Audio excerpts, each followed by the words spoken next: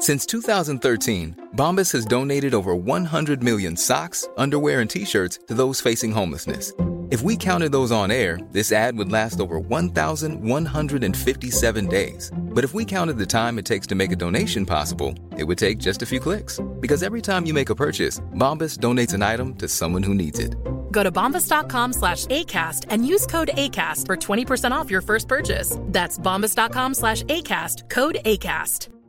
Hey, it's Paige DeSorbo from Giggly Squad. High quality fashion without the price tag. Say hello to Quince. I'm snagging high-end essentials like cozy cashmere sweaters, sleek leather jackets, fine jewelry, and so much more. With Quince being 50 to 80% less than similar brands. And they partner with factories that prioritize safe, ethical, and responsible manufacturing. I love that. Luxury quality within reach. Go to quince.com/style to get free shipping and 365-day returns on your next order. Quince.com/style. This week's episode of Harry Potter and the Sacred Text is brought to you by BetterHelp. BetterHelp is a mental health platform that provides direct online counseling and therapy services via web or phone text communication. You don't even need to use flu powder in order to access a therapist through BetterHelp. I think we can all tell in Book 5 that if you keep your feelings bottled up, it can start to affect you negatively. Therapy is a safe space to get things off of your chest if you don't have access to Dumbledore's office. I know in my life, therapy has helped me identify patterns to help me interrupt ones that I don't feel like are healthy and find better ways to cope. If you're thinking about starting therapy, give BetterHelp a try. It's entirely online. It's designed to be convenient, flexible, and suited to your schedule. Get it off your chest with BetterHelp. Visit BetterHelp.com/sacredtext today to get 10% off your first month. That's BetterHelp, HELP.com/sacredtext. Friends, this week's episode is from our live show in Indianapolis, Indiana. We had so much fun with our special guest, John Green. If Casper's a little gigglier than usual, it's because we were fighting over flirting with John. Shh, don't tell them. But all of the usual live show warnings apply. There might be some edits. We'll still take some ad breaks, and there might be a couple of laughs that had visual cues. We hope that you enjoy this last chapter of Book 5 of Harry Potter and the Sacred Text. Take it away, live Casper.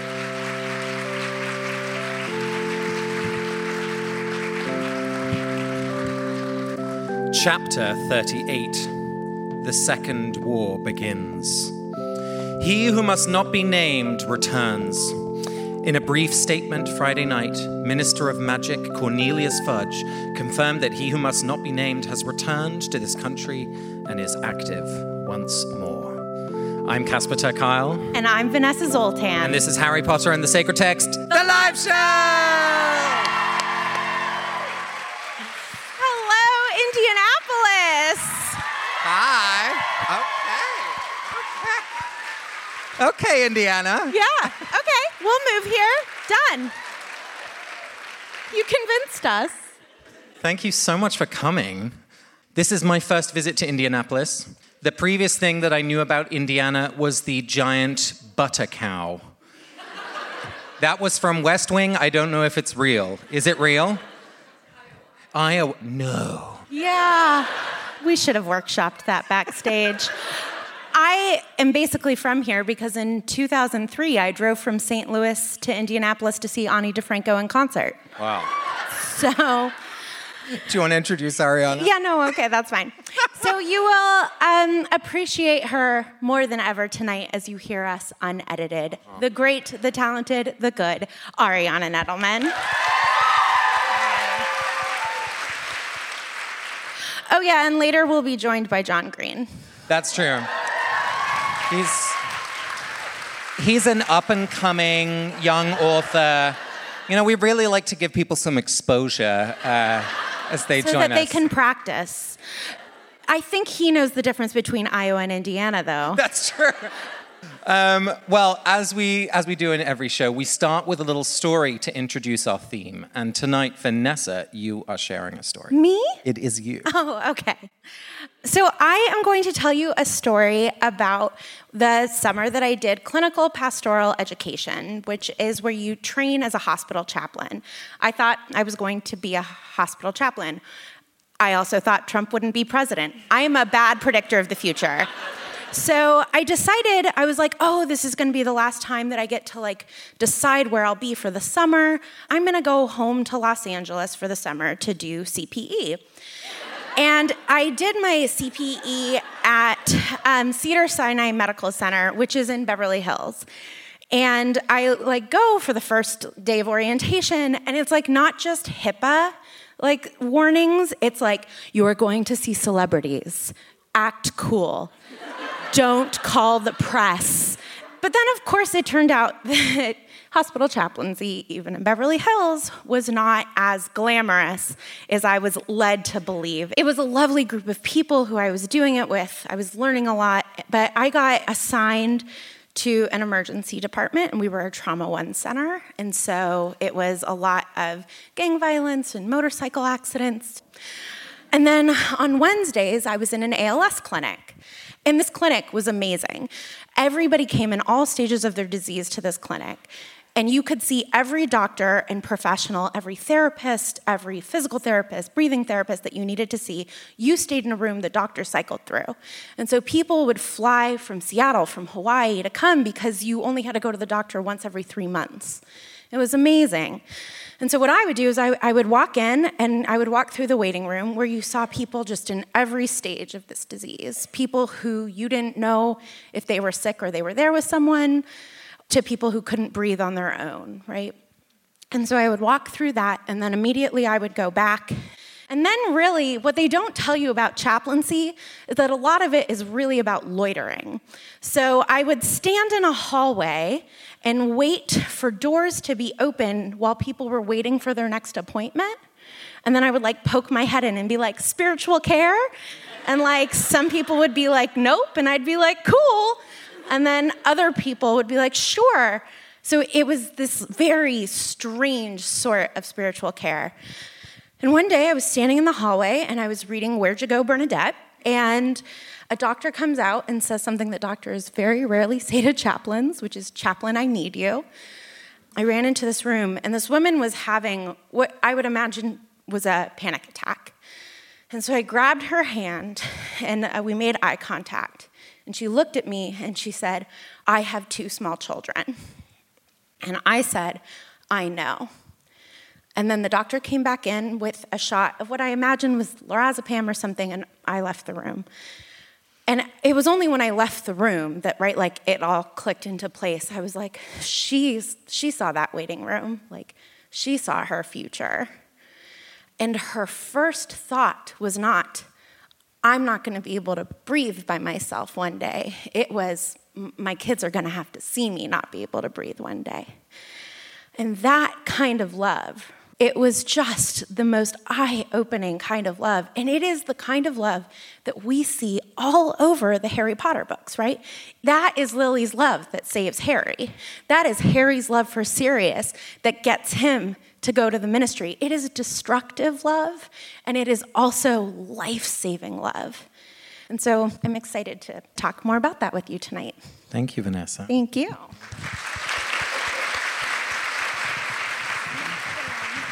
But before we do that, there's a little something we like to call the 30-second recap. So, Ariana, do you want to introduce the 30-second recap? Yes, absolutely. So, 30-second recap, we do it all the time. We do it in the studio where it gets a little bit competitive, but we don't really know who the winner is. I get to arbitrarily assign the winner every week. But here in person, with all of you, we have a little bit more of a methodology to really figure out who is the true 30-second recap champion. And then we'll publish our peer-reviewed article about. That sound good to everybody? Yeah. Okay. We didn't make a pun on our theme transition. Would you love to go first at the 30-second recap? Okay, I just feel like I had to do that. Okay. We do it literally every week, and Ariana will cut them out most of the time, but every theme has found a way into the 30-second recap. Are you attracted to the 30-second recap? I really think I'm going to get revenge for you. The lucky thing is we're actually recording tonight, so I can cut it out in the end anyway. Oh, damn it. See, she seems nice. Okay. Okay, I'm ready. I'm rooting for you. On your mark, get set, go. Okay, so we're in the hospital wing. Harry's recovering, Hermione's recovering, Ron's recovering. Everyone's like, eating chocolate frogs because the twins sent it to them. Great. Then Harry's like, I need to go. Goes to Hagrid. I need to go. Goes to be on his own. Hangs around, wondering what to do. Oh, God. And then he, walks around, and there is Malfoy. And Malfoy is wonderful, but not in this moment. And it's like, what? I'm going to get you back for what you did to my dad. McGonagall rescues him, and then goes on a train and everything's good. I loved that recap. All right, Vanessa, let's hear what you've got. Okay. 3, 2, 1, go. So after he comes back from Hagrid's hut, I think you did till that point very well. Or what happens, McGonagall is back and she gives points to everybody, including Luna, which she's weird about. And they have a confrontation with Snape, and then she's like, Crabbe and Goyle, carry my things. And then Harry has this really intense conversation with Luna about loss. He thinks that maybe he can see Sirius in the mirror, and it's very, very sad. And then they turn Malfoy, Crabbe, and Goyle into slugs. And then at the very end, everybody defends Harry and is like, you better be nice to him, Dursley. That's why there's 2 of us.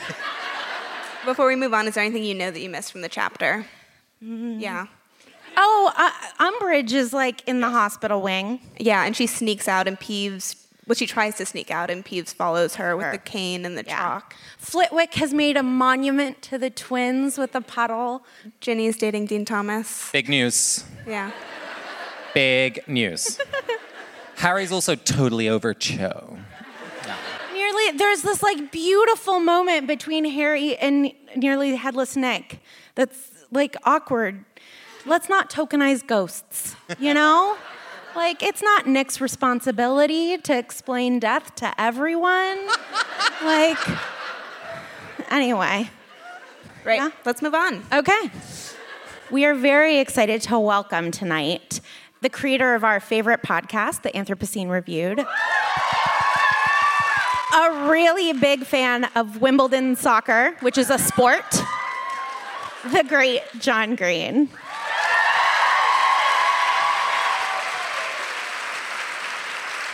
Hi. Thank you. Thank you for that lovely welcome. Okay, I've got a question for you all to start our theme conversation. I feel like Barbara Walters. Hello. Yeah. Okay, my question is, we see a lot of people try and take care of Harry in this chapter in the face of his grief. And some people are more successful than others. And I'm wondering where you see this happening and if there's anything we can learn about loving people in hard times from this chapter. And John, we'll start with you.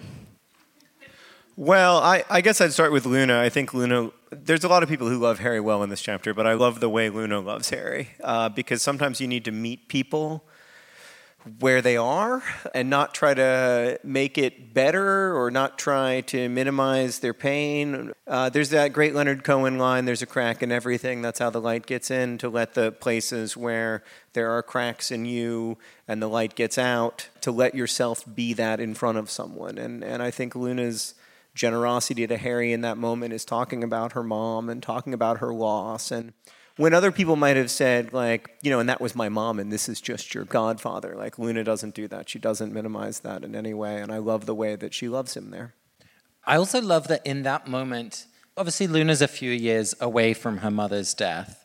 But in that moment, she's still lost things, right? She's literally putting up posters around Hogwarts, for missing items from her life. And so it struck me that there was something, it was an unequal relationship of let me come and help you or make you feel better. It was just right. We're both in this, and obviously it's different for you and it's different for me, but both of us are struggling in this moment, which just makes it feel, safer in some way. And Luna is talking to him. she gives him a moment of normalcy first. She's not like, hey, how are you feeling about the death? She's like, hey, I'm hanging up these posters. People take things, right? And she gives him a moment to feel like himself again, where he's like, oh, I like being the hero. I can offer to help, and creates even space for that.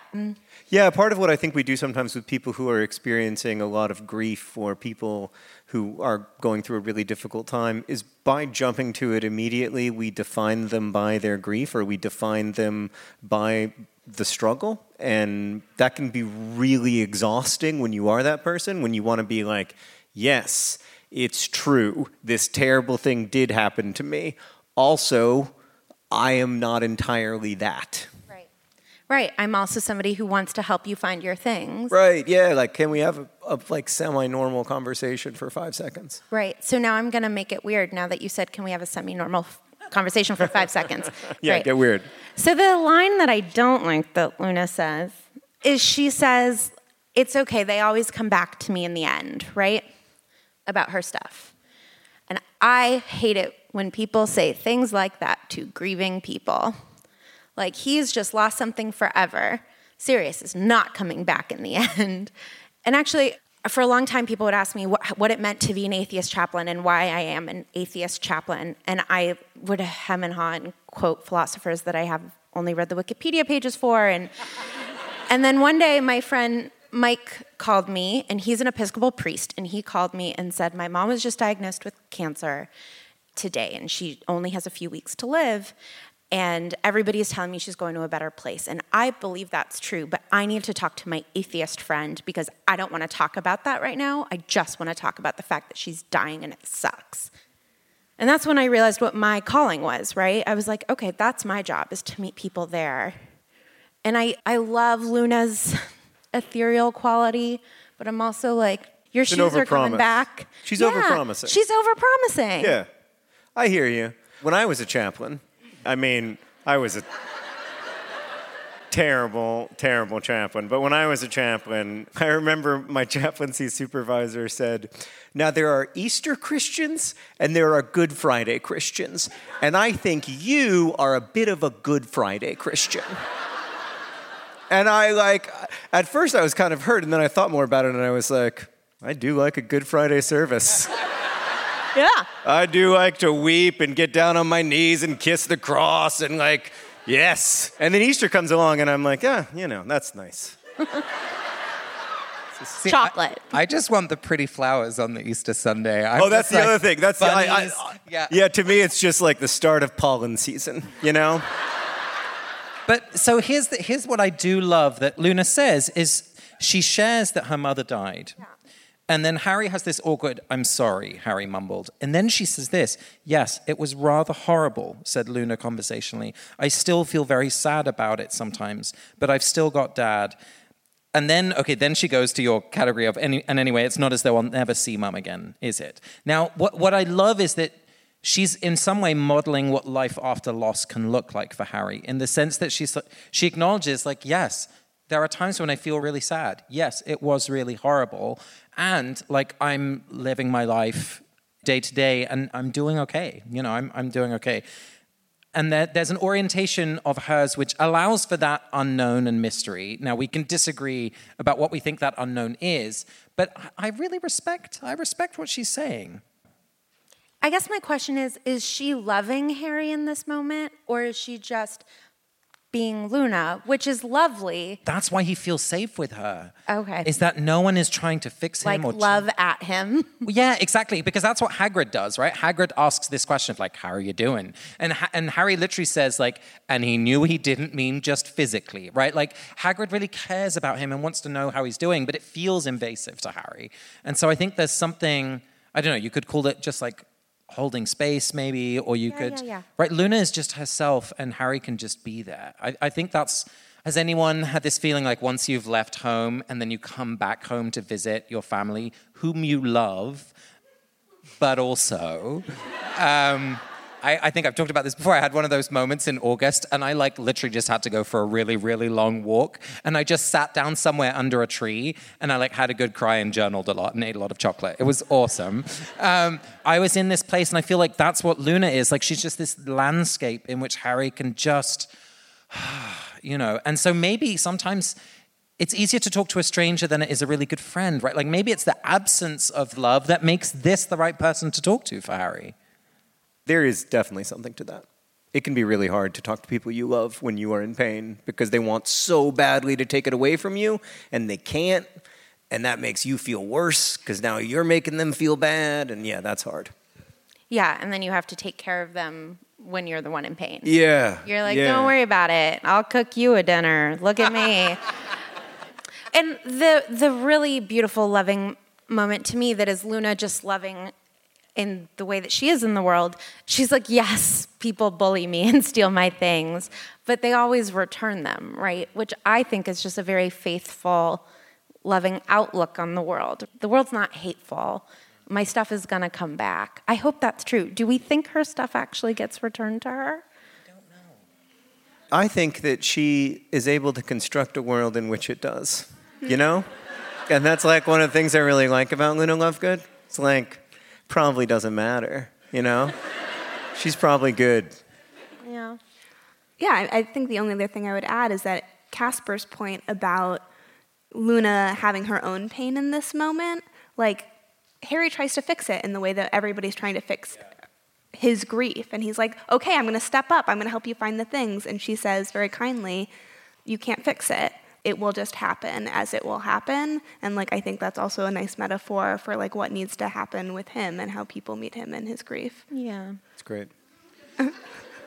I'm wondering if there is another place that you want to go to and people taking care of Harry, or if you want to I can give you another place to go to.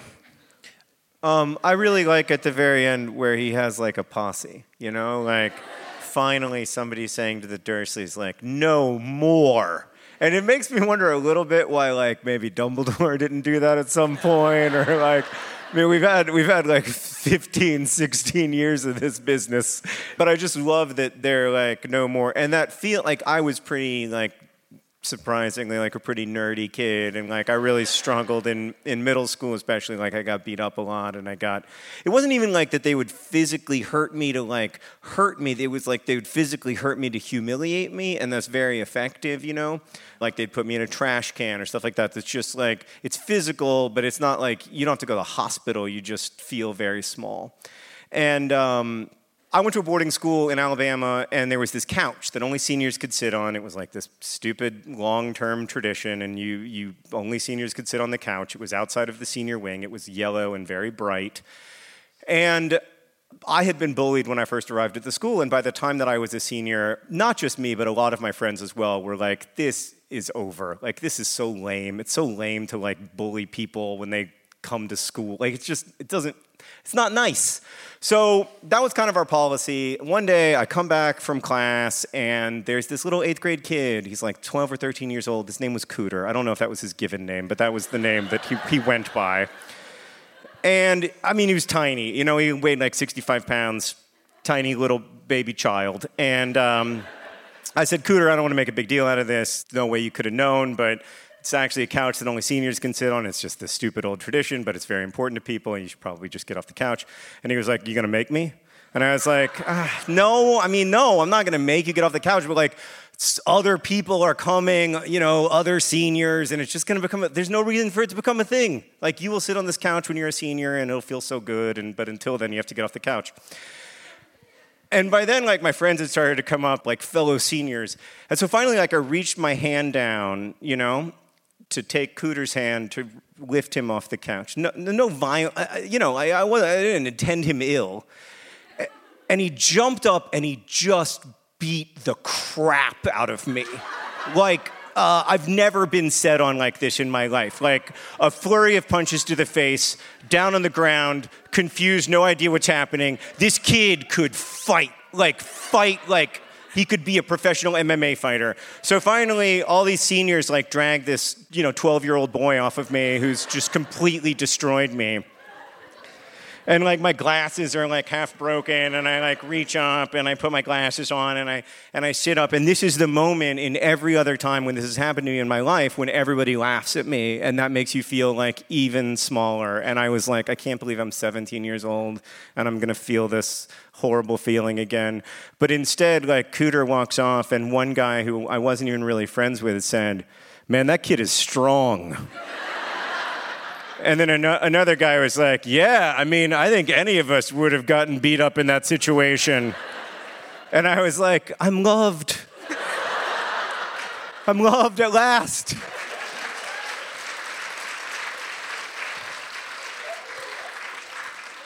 So it's not like a perfect analog. But It's pretty close. But it's a wonderful feeling, you know, like when Tonks and Lupin finally love you and don't laugh at your pain. Do you think Cooter is like, I am like the Dursleys? If he's listening No, he might be listening. And I actually, like, because of Facebook, I know he's doing great. So everything worked out, like, yeah, having that, like, strong sense of self at 12 translated to adult success. He no longer goes by Cooter, though, so thankfully you can't, like, send him a Facebook message and tell him to listen to the pod. Well, that's one listener we won't get. Okay. But there is something about what I love about your story, John, and what we see at the end of this chapter is that this love is no longer a one-to-one thing, right? This is the love of a community. It's the protection of a group of people that Harry feels surrounded, right? Like you were saying, oh, I have people. I don't know, I just feel like it's a clarion call for community love, really, more than anything that we see in this chapter. I completely agree. And Harry has matured so much throughout this book. And I wonder if it's because he now has this leadership role in the DA and has more of a sense of identity. In the beginning of the book, he's caps lock Harry, right? He's yelling. But there's some self-awareness towards the end, right? He was like, when he's in the hospital wing and he's starting to get angry, he's like, okay, I think I'm going to go on a walk down to Hagrid's. And then he goes to Hagrid's and he's like, this isn't doing it, and like politely exits. And he's not doing the hurt people thing. He's doing, they're trying to love me, they're doing it wrong, but like, you just see such growth in him. And I think it is because of the community love. I think people have loved him so well throughout this book.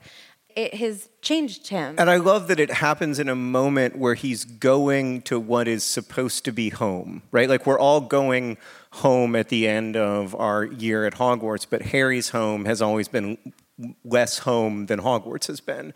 And so it's these people who are in his community who are going and saying, like, he is with us now, and you will make that home a safe place for him. And that's what home is, really. Like, home is those people who love you. Like, there's a great Kurt Vonnegut line. He said once, at the end of his life, I've thought about what home is. I'm going to butcher the quote, of course. Home is Indianapolis when I was 9 years old, and I have a mother and a father, and I have aunts and uncles, and I have cousins, and I'm surrounded by people who love me, and I have a cat and a dog, and I can't get back to there. And I think part of what these people who love Harry are doing is they are saying, like, the sense of home that you have here, we will try our best to, like, give you as you go to this place that is, you know, full of demons and horrors. And what a beautiful space of a gesture, right? They are right outside of platform 9 3/4. They are back in the Muggle world, and they are saying, even here, the fact that you have a chosen family matters and can travel with you. Right. Right? And they are like literally in this in-between space. And they're like, even here, we love you and you have people. Yeah, the home is going with you. Yeah. I love that concept of the in-between, because I feel like there's so much in-betweenness in this chapter. There's like Nick, who's in between life and death. There's Harry, who's constantly saying, I don't know if I want to be with people or not with people. I don't know if I want to talk about Sirius or not talk about Sirius. It's all about like this liminal space that you're calling to. I'm just suddenly seeing the connection. Obviously, we've just lost Sirius through the veil, right across this physical marker of here and not here. And here we are coming from the platform, going through this wall to be here and not here. And so Harry's own experience of like, I mean, it's kind of a death that he has to suffer every time that he exits the magical world to go back to the Dursleys. And I think that Harry sitting on the Hogwarts Express for that extra minute and being like, if I could just stay here, is similar to how Nick felt when he decided to stay a ghost, right? He was like, I'm scared to die, and so he stayed a ghost. And I think that Harry would have an equally miserable experience if he just stayed on the Hogwarts Which Express. we're going to see in the next book. I mean, literally, he's going to be invisible and unable to get off the train, and that's not a happy place to be. No, right. Yeah. The last thing I'll say on this question of how people meet him in his grief is and what I'm hearing you say is that like people are having a hard time talking to him about Sirius, but the places that they succeed are the places where they can love him in ways that aren't about Sirius, where they love him about his relationship with the Dursleys, they love him in his desire to help, or they love him, McGonagall loves him in his like Gryffindor pride and gives him house points. And I think, like Harry's not ready to talk about Sirius yet, but he can accept that kind of love. And they can't fix the Sirius thing. Right. Right? They can't. Because it's pretty serious. You can boo him. It's how he'll learn. Otherwise, he won't learn. But you can't, right? All you can do is keep people company. I don't like to brag about Judaism, but we do death real well. Like we just, Shiva, one of the rituals around Shiva, which is the 7-day grieving ritual in Judaism, is that there's a hierarchy of grievers in Shiva, and whoever sort of the highest of the hierarchy is, the spouse, the children, parents, whatever they want to talk about, it is everybody's job to talk about it. And if they don't want to talk, it is everybody's job to stay silent. If they want to tell the same story again and again about the death, you just do that. But Harry doesn't know what he wants, right? Harry's like, I feel like he just wants to keep walking. John, you looked like you had something to say. No? No, I like that, though. It's sad. Cool. That's why you don't have me that regularly as a guest. Just say what everything makes me feel at the end of each story. That's sad. Sad. Planning for your next trip? Elevate your travel style with Quince. Quince has all the jet-setting essentials you'll want for your next getaway, like European linen, premium luggage options, buttery soft Italian leather bags, and so much more. And it's all priced at 50 to 80% less than similar brands. Plus, Quince only works with factories that use safe and ethical manufacturing practices. Pack your bags with high-quality essentials you'll be wearing for vacations to come with Quince. Go to quince.com/trip for free shipping and 365-day returns. One size fits all seemed like a good idea for clothes. Nice dress. It's a t-shirt. Until you tried it on. Same goes for your healthcare. That's why United Healthcare offers a variety of flexible, budget-friendly coverage for medical, vision, dental, and more. So whether you're between jobs, coming off a parent's plan, or even missed open enrollment, you can find the plan that fits you best. Find out more about United Healthcare coverage at uh1.com. That's uh1.com. This week's episode of Harry Potter and the Sacred Text is brought to you by Redfin. Let's say for some reason you can't get back to Grimmauld Place, so you need to find a new home. If you're like me, you would go to Redfin. Redfin updates their listings every 2 minutes and sends you personalized recommendations, so finding the home that's perfect for you has never been easier. If you see something you like, just book a tour straight from the app. And when you're ready to buy, an experienced local Redfin agent can guide you through the whole process. And if you're looking to sell, Redfin agents know how to get you the best price possible for your home. That's because they sell twice as many homes as other agents. With a listing fee as low as 1%, Redfin's fees are half of what others often charge, which means you'll have more money to put toward your next home. They even have a function where Trelawney will tell you whether or not she can see you in this house. Redfin. It's how Molly found the burrow. Download the Redfin app to get started.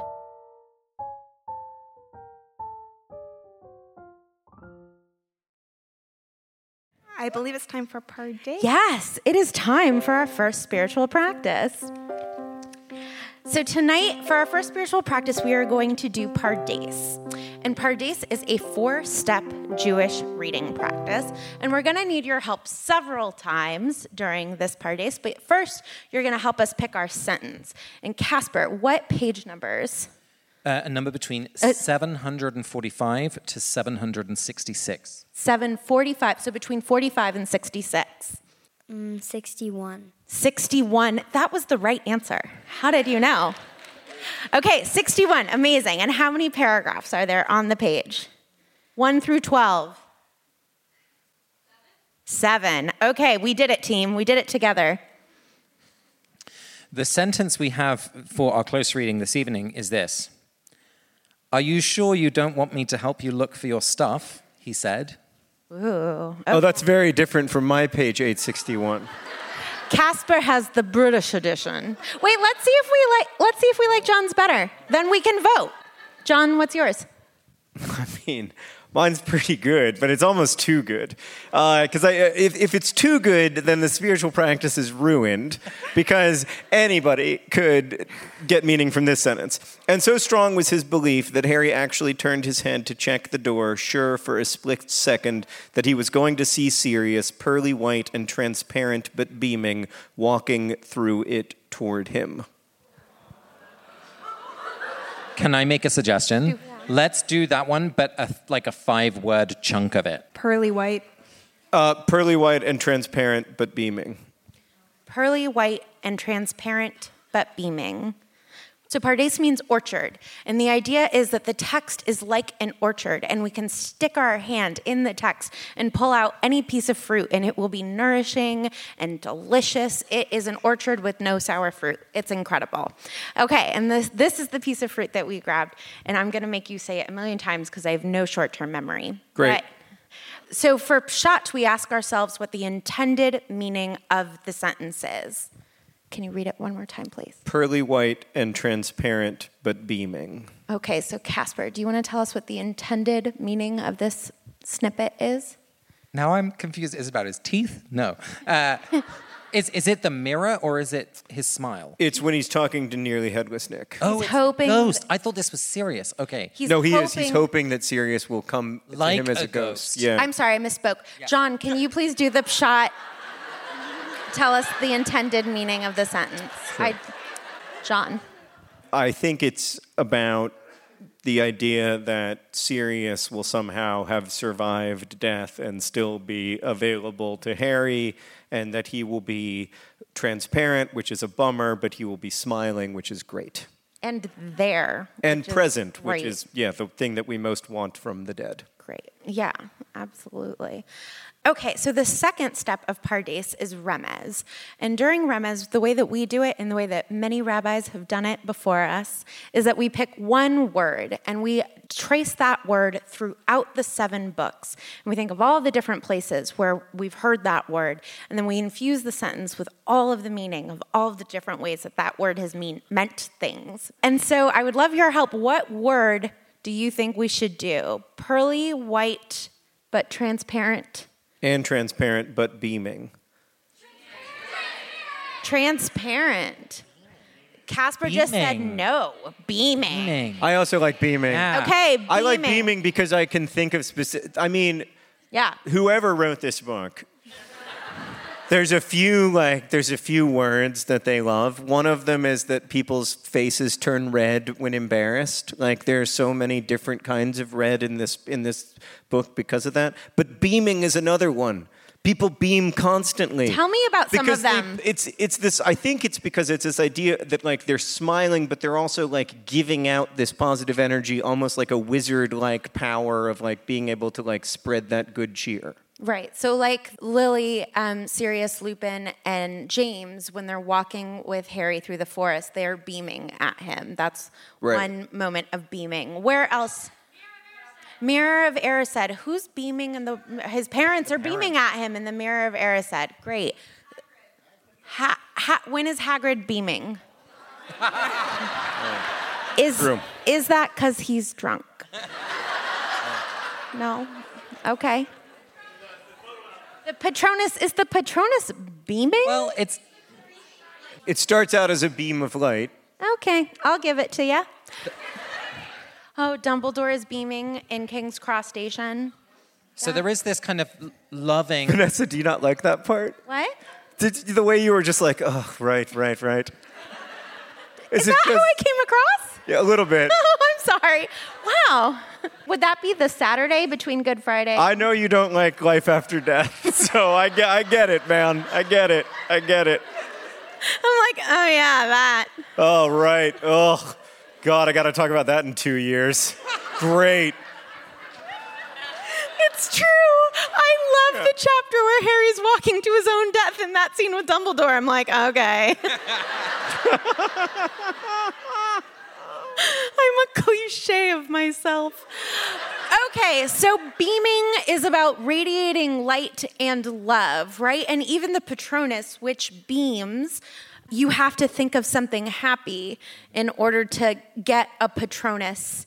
I also think of like beaming with pride, right? The way that McGonagall might look at Harry, the way that Ron looks at Harry when he comes back from one of his many, Voldemort encounters. The way that Ron looks at himself after he plays Quidditch well. So now how do we make meaning of this? John, do you mind either reciting from memory? No, John, you close the book. You can't do that during a spiritual practice. This is a text that is sacred. That's why they kicked me out of divinity school. Pearly white and transparent, but beaming. I mean, Harry is sort of used to only seeing things beaming at him that are dead. Sorry. Okay, Molly beams at Harry. Thank you. But you're right, everybody else who beams at Harry is doomed. Wait, no, are you mocking me? But really, it's like his parents in the Mirror of Erised, his parents in Lupin and Sirius in the Forest, Dumbledore. A lot of your examples, the people are already dead. I didn't write it. It's interesting because it's but beaming. So that first half of the sentence has a number of things to say, right? Transparent, white, what else?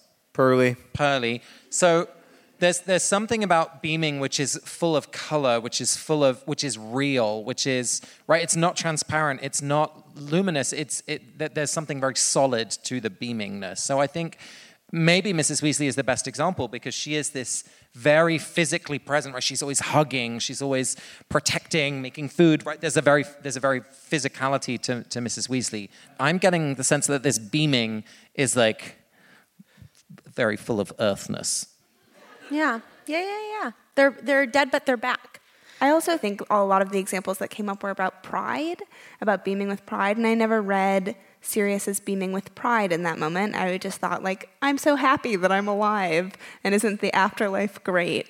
That, like, Harry was trying to imagine him happy, but, like, it's also sweet to imagine that Harry is imagining Sirius proud of him for facing Voldemort again or for any of the things that have just happened. And I think Harry is right that Sirius not only would be proud of him for all of that, but that Sirius would be happy to be looking at Harry. Like, I think Sirius has that kind of love I described in my story, those eyeballs that can't get enough of staring at someone they love, right? That fierce, right? Sirius loves Harry like that, in part because he looks so much like James. But I do think that if Sirius came back, he would be beaming.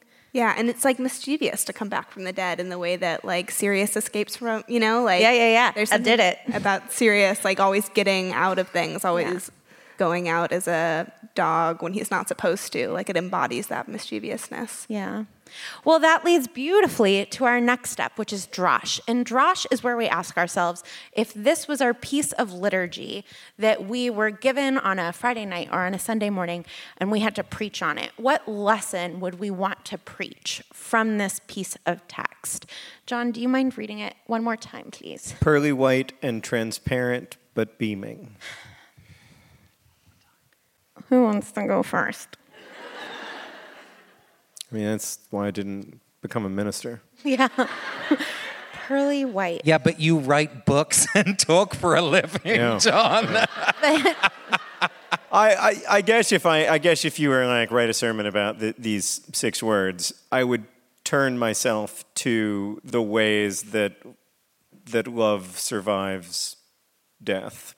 And I don't think it's any comfort in the end. I don't mean this in any way to minimize the loss of human life. But as long as either of you are alive, that love is real. Like as long as one person from a loving relationship is alive, like the love has survived, and that they are still beaming toward us in some way, if only from the love that they gave us while they were here.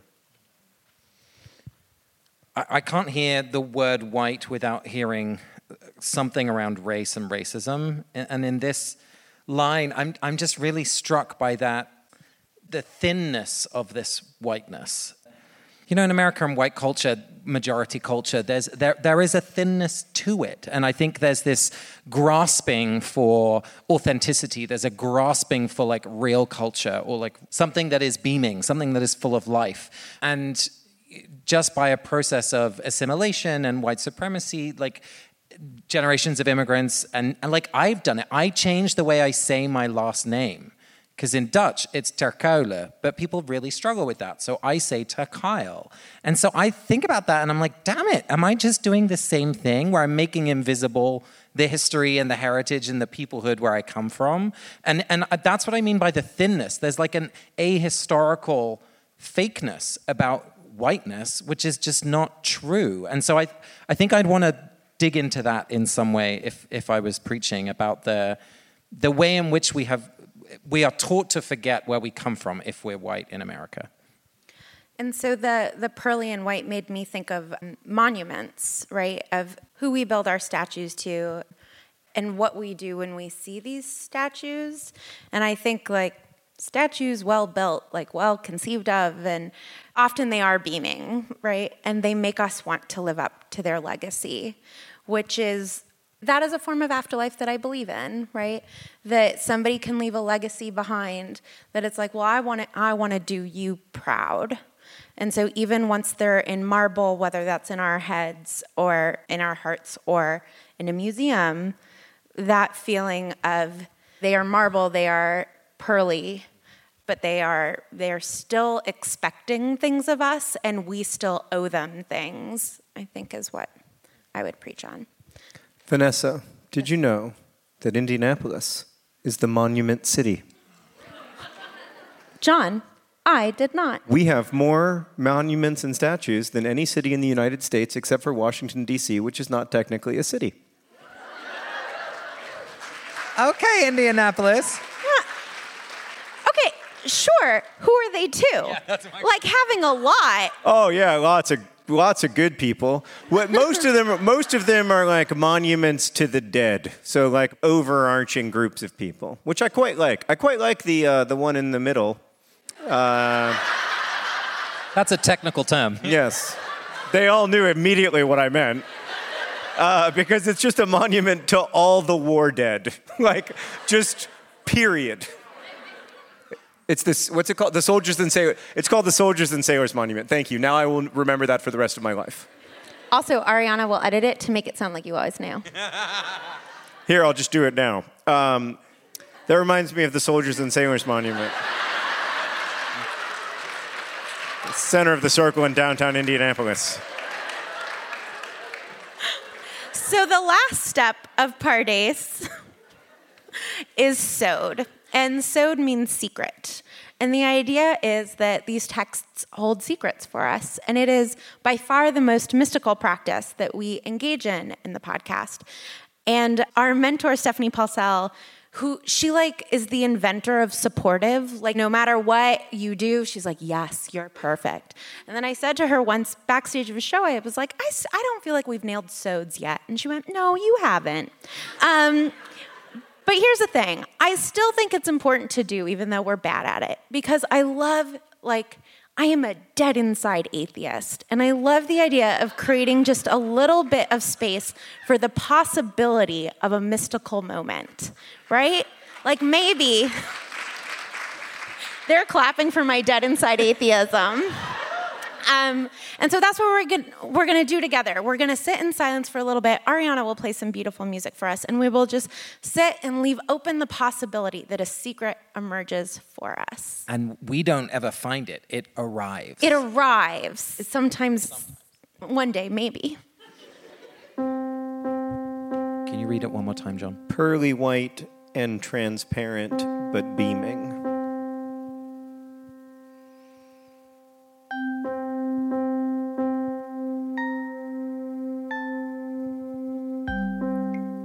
So this is this is what occurred to me.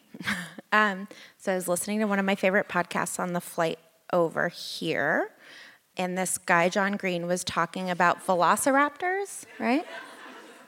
And told a story about fossils, and we know so much because of these like pearly white fossils. We have access to all of this information, and not just because of the pearly white fossils, but because of the scientists who spend so much time treating those things as sacred and making meaning out of the things. And so I don't believe in an afterlife. I think that often the afterlife is a tool of oppression used to keep people who are suffering in their place with false promises. But I do believe that we can make meaning of the fossils. And so that was the sod that arrived for me with the help of that weird podcast. It's weird. I didn't know you didn't believe in the afterlife until just now. I thought I would throw it in there as a curveball. Do you have a T-shirt that you wear? I thought about the beam inside of beaming. I thought about that line from the Gospels that I will misquote about noticing the mote of dust in someone else's eye and not noticing the plank or beam that's in your own, and how that is a very difficult thing for me to do in 2019. It's very difficult for me to pay attention to the plank or the beam in my eye when I look out and I see much to criticize. But it made me want to kind of turn inward and pay attention to that. My husband is a garden designer, and so he spends a lot of time hunched over his kind of, slanted desk drawing like plans. And a key element to do plans is this kind of translucent, transparent paper.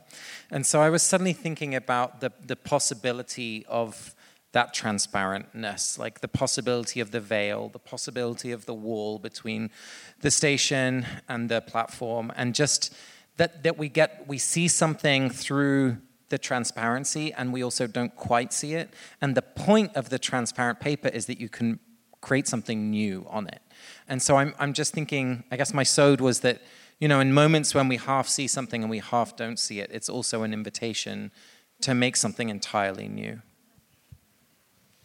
Well, thank you to all of you for doing Pardes with us, and thank you so much, John Green. Thank you, John. With us Great pleasure to be here.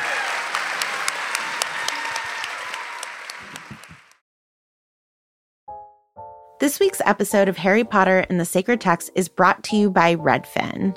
Let's say for some reason you can't get back to Grimmauld Place, so you need to find a new home. If you're like me, you would go to Redfin. Redfin updates their listings every 2 minutes and sends you personalized recommendations, so finding the home that's perfect for you has never been easier. If you see something you like, just book a tour straight from the app. And when you're ready to buy, an experienced local Redfin agent can guide you through the whole process. And if you're looking to sell, Redfin agents know how to get you the best price possible for your home. That's because they sell twice as many homes as other agents.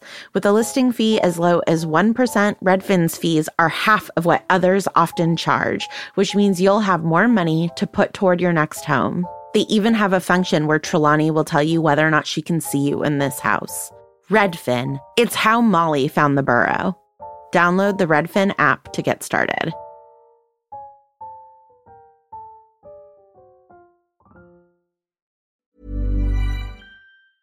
Even when we're on a budget, we still deserve nice things.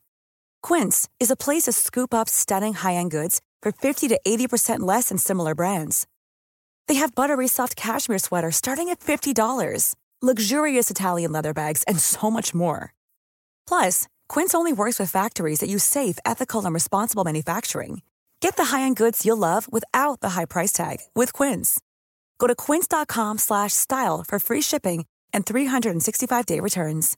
Imagine the softest sheets you've ever felt. Now imagine them getting even softer over time. That's what you'll feel with Boll & Branch's organic cotton sheets. In a recent customer survey, 96% replied that Boll & Branch sheets get softer with every wash. Start getting your best night's sleep in these sheets that get softer and softer for years to come. Try their sheets with a 30-night guarantee. Plus, get 15% off your first order at bollandbranch.com. Code BUTTERY. Exclusions apply. See site for details. So friends, we're going to do our second sacred reading practice, and we're going to do Florilegia.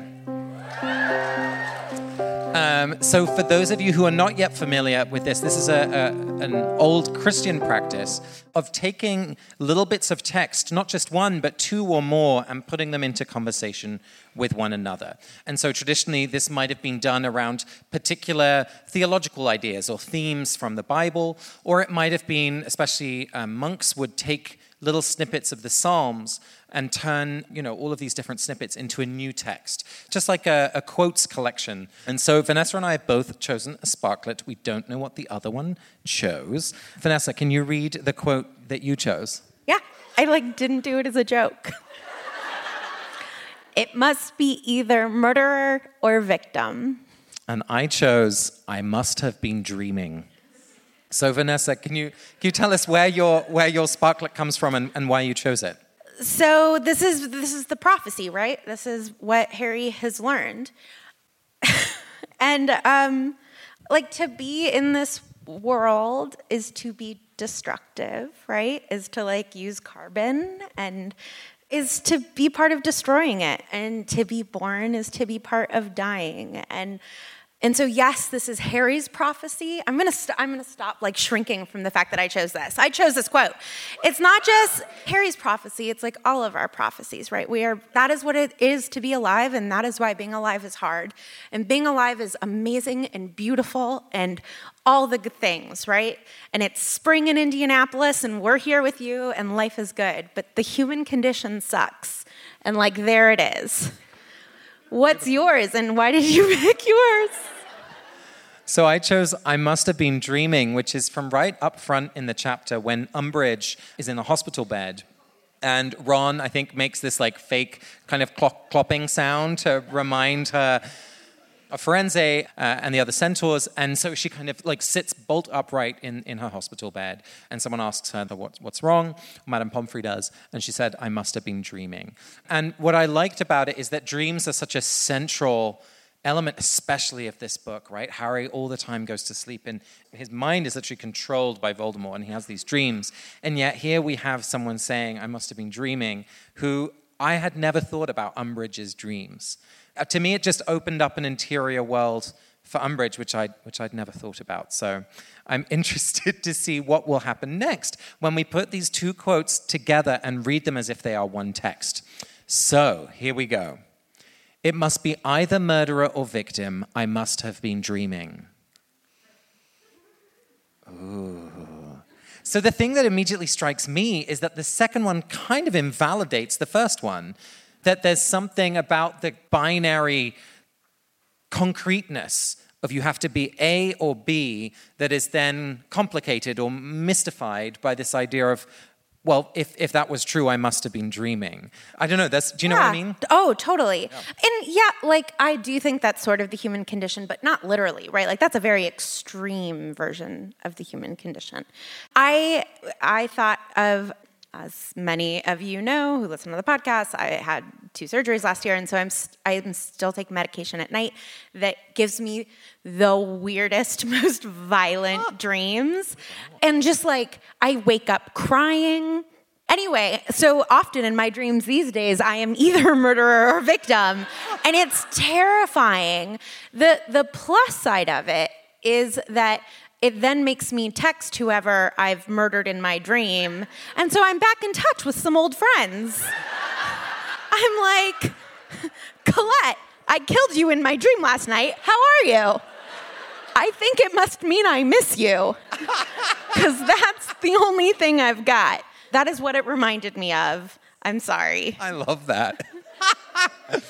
So let's see what happens when we flip it the other way and if there's other intricacies that are revealed. So let's read it this way around. I must have been dreaming. It must be either murderer or victim. I must have been dreaming. It must be either murderer or victim. Does anybody want to help us? Not that I have a reading, I just had something I wanted you to talk about, which is the fact that you both picked must sentences. Of all the sentences in the chapter, you both picked ones that start with it must and I must. Can you talk about things that it must be, things that are inevitable, like what the quality of that word is? Right, and it's not true in either cases, which is something that we just talked about, right? Like with always and never. Like she isn't dreaming. Ron really did re-traumatize her. And for most of us, it's not true that we must be either murderer or victim, including for Harry. There is somebody so emphatically in the very back row raising their hand. Yes. Ken Rosenberg, for those of you listening at home, had a beautiful interpretation of this Florilegia, which is that Harry must have been dreaming to think that he was going to be able to get out of this relationship with Voldemort without either being the murderer or the victim. And we all do that, right? We're like, it's just this, like, of course it was inevitable that this will happen. I don't know why I didn't see it. Do you have anything? Yeah, I'm going to go back to the mustness. Just that word must is so interesting to me because, and I think we've talked about this before on the podcast, that wonderful list of like 10 mistakes your brain does, which is not helping you right now. 10 ways to untwist your thinking. That's the one. There's all these different things that our brains do where sometimes you can stop that pattern. And the word must for me is so strong in that way that right, she must have been thinking this, or if that happens, I must do this. And we massively narrow what options are actually available to us. And so I'm connecting back to that transparent piece of paper where like new options become possible. Yeah. Like the word must is, I think it's the trick that this whole ending of book 5 is based on, right? Like Harry has something happen where he feels like, oh, I must do this. And there's all these people trying to interrupt that line of thinking, Hermione especially. And he ends up, of course, putting himself ultimately in a situation which he deeply, deeply regrets. And so I'm walking away from this reading of a deep suspicion of that word must. Yeah. I was also just reminded that the murderer or victim in this context is a false distinction, right? Harry doesn't want to be a murderer. And so like he's a victim of that too, right? Like that's not a real distinction here. The or really spoke to me also. I like that. Yeah. Yeah, and both and. So, Can I say one more thing, which is that this is reminding me of the conversation you were having with John about grief becoming your whole self and that you being more than your grief, and like seeing Harry think about himself as murderer or victim, right? Those are identities that become everything that you are. And I'm thinking about that in relation to dreaming as well, as like I must have been dreaming. It's about a diminishment of self. It's like what I thought was real wasn't real, that both of these are about diminishing oneself, and that what you've been saying now is like that neither of those are true, that we are all more than our grief, we are all more than our label, we are all more than what we thought wasn't true in our dreams. And the other thing I want to say, because this is feedback I've gotten recently from people who've experienced great loss, and this is a little bit of a tangent, but you know, it's like it's been 2 years since someone has died, and so we no longer ask, how are you in your grief? And I think that often people want to be asked, not that they want to be thought of as victim of grief for longer, but they want their grief to be acknowledged for much longer than it is. And so I majorly failed a friend at that, so I wanted you all to learn from my mistake. Like, after a certain amount of time, I was like, she's probably tired of talking about this. And instead she was like, I want to talk to you about how much I miss my mom all the time. It's the only thing I want to talk about. And so I think we also have to make space for that. But yeah, anyway. Thank you. Thank you, everyone. It is now. So we're coming to the end of our show, and as we always do with every episode of the podcast, we end by offering a blessing to someone. Ariana, do you have a blessing for someone in this chapter? I do. I'm going to bless Cho Chang. There's this moment where she's walking through the Hogwarts Express with Marietta, and she looks and she sees Harry and she blushes.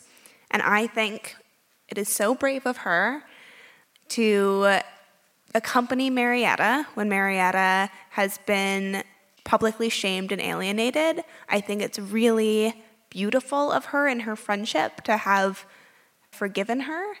And for choosing Marietta over Harry, she basically had to, and she chose her best friend, and I love her for that.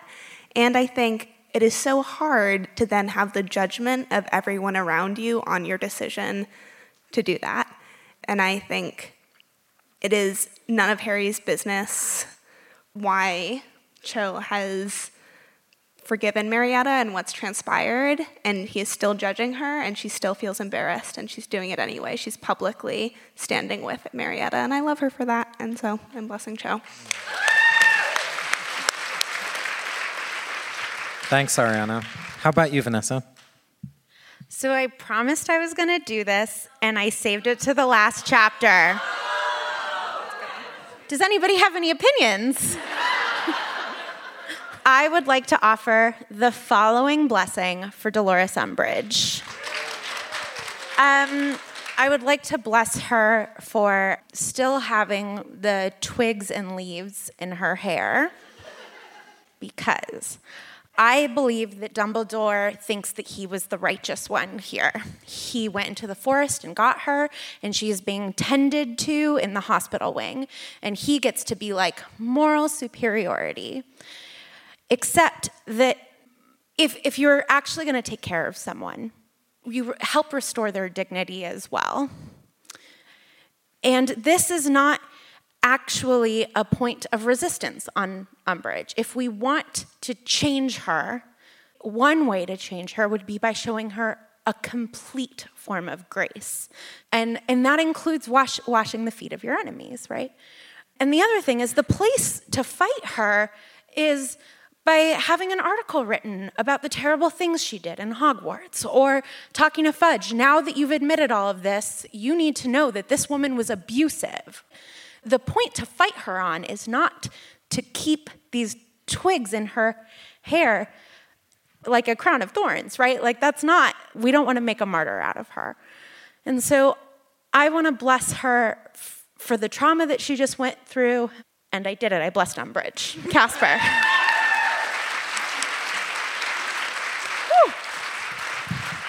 It's the scariest thing I've ever done on stage. We've talked a little bit about the ghosts, but my blessing is for Nearly Headless Nick. He has this very complicated relationship to a decision he made, a decision to not completely disappear, to become embodied in this ghostly form, this transparent form. And so my blessing is for anyone who, like Nick, is living on the edge of regret, where we feel like a decision which might once have been sweet has soured, or with time has become empty of its early promise. And that for Nick, there is no solution. There is no ending. This is forever. And so for anyone who feels stuck in that moment, to feel at least like Nick, that he is accompanied by other ghosts, and perhaps that he can use that experience, and that all of us can use the experience of regret to share it with someone like Harry when they ask, to try and help others at least make an informed decision. So my blessing is for Nick. Yeah.